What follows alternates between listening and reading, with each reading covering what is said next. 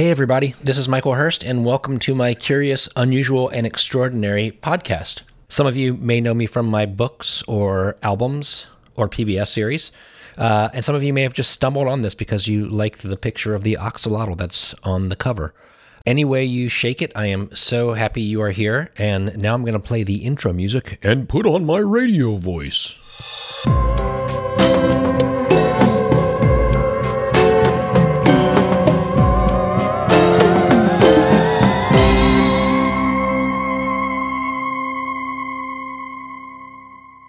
All right then, for this first episode, I'd like to talk about Harry Houdini, the death-defying escape artist and master mystifier who astonished audiences all over the world with his escapes from ropes, chains, handcuffs, straitjackets, just about whatever you can think of, often while hanging upside down or submerged in a tank of water. And here I need to take a quick moment to say, kids, please don't try this stuff at home. Look up, there's Harry Houdini. In that box it's Harry Houdini. At home it's not worth trying. His tricks were death-defying. Leave that stuff for Harry Houdini. Let's go back to the year 1890, where a 16-year-old boy, an immigrant from Hungary named Eric Weiss, is living in New York City and performing magic with his good buddy Jacob Hyman.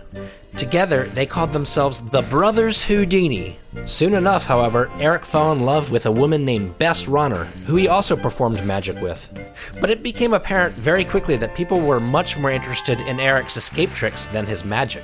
So he began focusing on such grand illusions as shattering iron chains and wiggling his way out of a straitjacket, often while facing nail-biting situations such as dangling high above a sidewalk.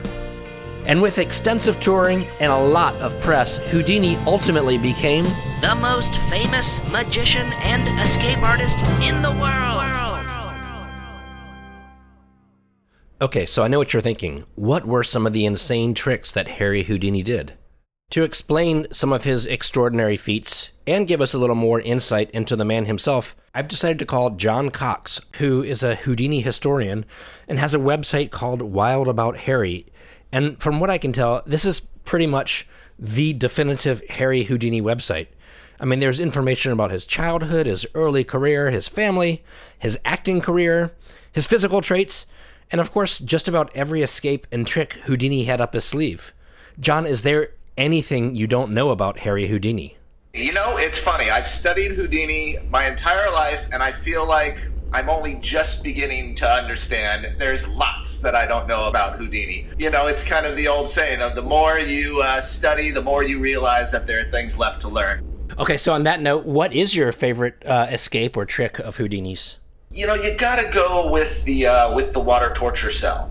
And that was a feat in which Houdini's feet were locked in stocks, he was raised upside down, and he was dumped headfirst into a tank of water with a glass front so the audience could see him inside, and then the stocks were locked to the tank. And it was a small tank, so he was just absolutely pinned inside there. And it was covered with a cabinet, and then he emerged free with the tank still locked behind him. That was really his masterpiece. He really loved the upside down thing. I feel like so many of his escapes were upside down. It was, and I think that's sort of part of his genius, is that he seemed to have come to the upside down thing around the time of the water torture cell. And then, of course, he did his straitjacket escapes upside down, suspended from tall buildings. It adds a layer of difficulty, doesn't it? A masterstroke of his, and to this day, so much of Houdini's imagery is represented as being a person upside down. Well, from now on, I am going to do everything upside down as well. Give us another one. What else do you have?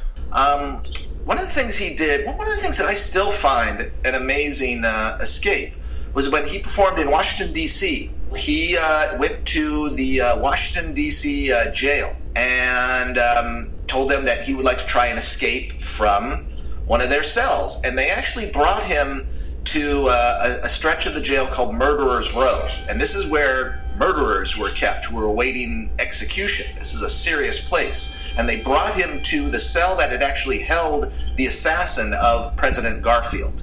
So this is the most secure cell in the most secure jail in Washington, D.C. And believe it or not, that cell was occupied by a murderer at the time, who they left inside there. And so what they did was Houdini stripped completely naked. They had a doctor examine him to make sure that he had no picks, no keys, nothing on him. They shackled him thoroughly, hand and foot. They locked him inside this jail cell with this murderer, and they left him. Within minutes, not only had Houdini escaped and dressed, but he had opened all the cells on the cell block, and he had switched all the murderers from one cell to the next. What? That is insane. And how he did that, we have no idea.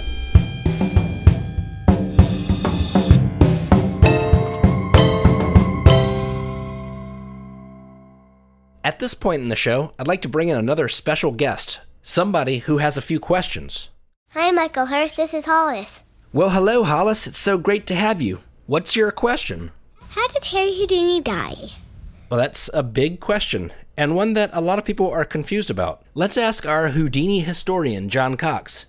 John, did Harry Houdini die from one of his escape tricks, or how did he die? Well, he didn't die from one of his escapes. That's a little bit of Houdini mythology. But he did have a death that's mysterious and controversial. What happened was that Houdini traveled to Montreal to give a show, and he gave a lecture at a nearby university, McGill University. And while he was there, he boasted that he could be punched in the stomach and withstand the blow. He was very proud of his physique, and he actually demonstrated it at this lecture. Later, he invited a couple students to visit him in his dressing room. While they were there, a third student joined, a man named J. Gordon Whitehead. And during the course of the conversation, Houdini was laying on his cot reading his mail, and Whitehead asked him, I hear it's true you can be punched in the stomach and withstand the blow. And Houdini said, yes, that's true. And Whitehead sort of took this as an invitation and kind of came at him and started hitting him several times hard in the stomach before Houdini had a chance to brace himself. After this happened, Houdini was experiencing pain in his stomach, but the pain continued to get worse and worse and worse. He was traveling to Detroit to do another show, and on the train, he finally decided to call a doctor. The doctor met them at the theater, told Houdini he should probably go to the hospital right away, but the theater was sold out, and the show must go on. And Houdini went on that night with a 104-degree temperature and what turned out to be a ruptured appendix. He ended up going to the hospital. They operated, and they discovered that he had appendicitis. Houdini lingered, and he fought off the infection, and he lived much longer than the doctors thought he would, but he ended up dying on, of all days, Halloween. Well, there you have it, Hollis. Yeesh. So, John, on that note, now I'm curious. If there's anything else you could learn about Houdini, what would it be? There's still some things about his feats that I'd like to know. We still don't know how he did a lot of things. And it's not just to know how he did his tricks, because I'm kind of fine with not knowing how magicians do things. But when you learn how he accomplished something like that, you learn a little bit about him. You realize, was he just an incredible engineer, or was he an incredible trickster? So in those ways, you learn more about the person by learning, about their methods. Well, I've always thought he was, probably a combination of both of those things. But that's exactly it. Is one of the reasons why Houdini still captivates people today is because we still don't know how many of his escapes actually worked. He is still so much a part of our culture, and he still is considered the greatest magician of all time. And I think that's because, we don't know how he did some of his things, but also his feats still amaze. You can describe a Houdini escape, and it will still amaze an audience because he's still doing the job. He's still perplexing a modern audience, even though he's been dead for 91 years.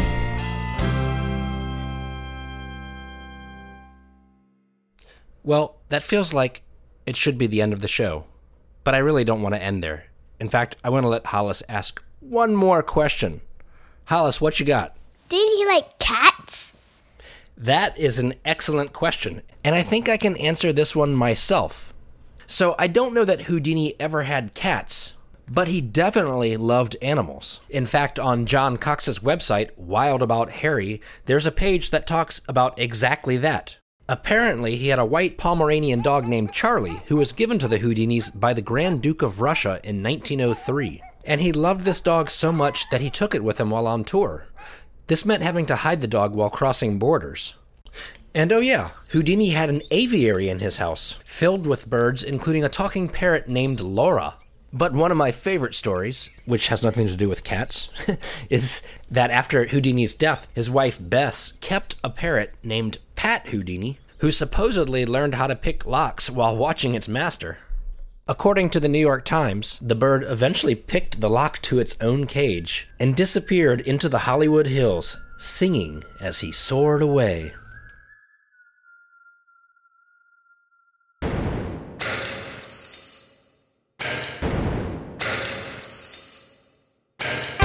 Houdini did it, there he goes. How'd he do it? No one knows. Did he pick the locks with just his toes? His secrets he shall not expose. Look up, there's Harry Houdini. In that box it's Harry Houdini. At home it's not worth trying. His tricks were death-defying.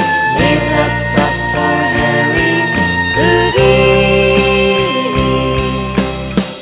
Houdini escaped again, I hear,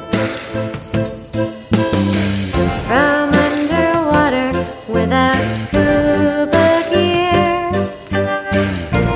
Held his breath for 3 minutes, oh dear.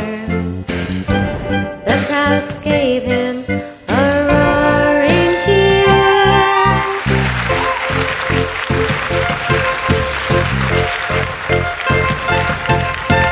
Way up there is Harry Houdini. In that box it's Harry Houdini. At home it's not worth trying unless you're set on dying. Leave that stuff for Harry Houdini. Huge thanks to John Cox, whose website Wild About Harry can be found at wildabouthoudini.com. Also a big thanks to Hollis for her incredible questions. The song you heard is called Harry Houdini, imagine that. It features guest vocals by Alyssa Lamb and can be found on the album Songs for Extraordinary People. All my albums and books can be found at michaelhurst.com. And here I should point out you can support this podcast through Patreon. Thank you. Bye-bye. See you later, alligator.